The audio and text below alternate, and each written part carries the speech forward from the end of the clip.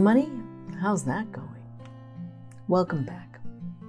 I'm Izzy, and this is week 2 of taking an inventory of your life. Last week we discussed our sense of purpose, or where you spend most of your day. For some it's their job, for others it's caring for other beings, volunteering, maintaining their home, and for some it could be all of the above. If you haven't yet printed out the Wheel of Life handout and or would like to listen to last week's session, I invite you to visit my website, izzylenahan.com, and follow the links. This week we're going to dive into a very important, complex area of life, the money. It's complex because it's not just about the quantity of money coming into your life. We also consider one's ability to manage the money, and most complicated of all, our relationship with money. Once again, you can either divide this pie into 3 smaller pies or simply average these 3 scores. So let's begin. Number 1, how would you rate the satisfaction with the quantity of money that comes into your life? You can assess this as an individual or consider you as a couple or a family.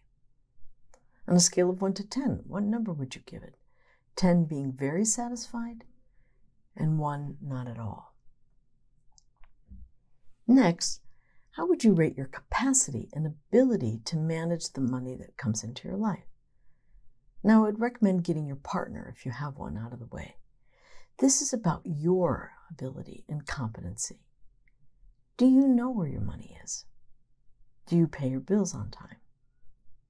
Do you balance your bank accounts? Do you contribute to your retirement? Do you follow a budget? Again, what number would you give that aspect? And the last is your relationship with money. This is the most complex aspect because our relationship with money as an adult can have everything to do with the attitude and conditioning around money as a child. Imagine you're 9 years old and you're looking in through the window of your childhood home. You're witnessing all the characters in this movie, especially the adults in the room, and there's a conversation around money. What do you see? What does it feel like? Who controls the money? Is there tension or fights around the subject? Are you made to feel guilty if you want or ask for something? What does that little child, meaning you, feel like? As a child, do you remember feeling like there was a fear or a sense of scarcity around money? Were you led to believe that your sense of worth or value had to do with what you wore, drove, where you lived, how much money was in the bank? Were you taught to treat money like one should treat love? If you have it, you must share it or give it away. You would know this if, when today going out to dinner, you often pick up the tab. Believe it or not, many of us live with and experience trauma around money, whether in childhood or as an adult. So after considering the above questions, how do you think the attitude about money growing up has influenced you as an adult?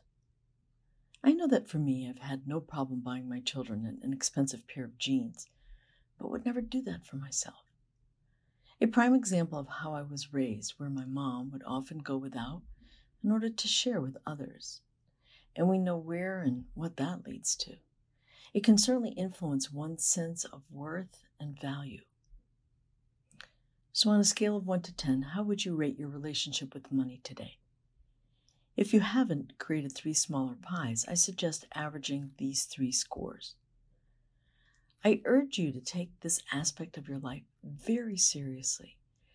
Our health around money can influence many other aspects of your life, and you'll see this over the following weeks. So stay with me. I promise this work will provide you with not only clarity, but direction as well.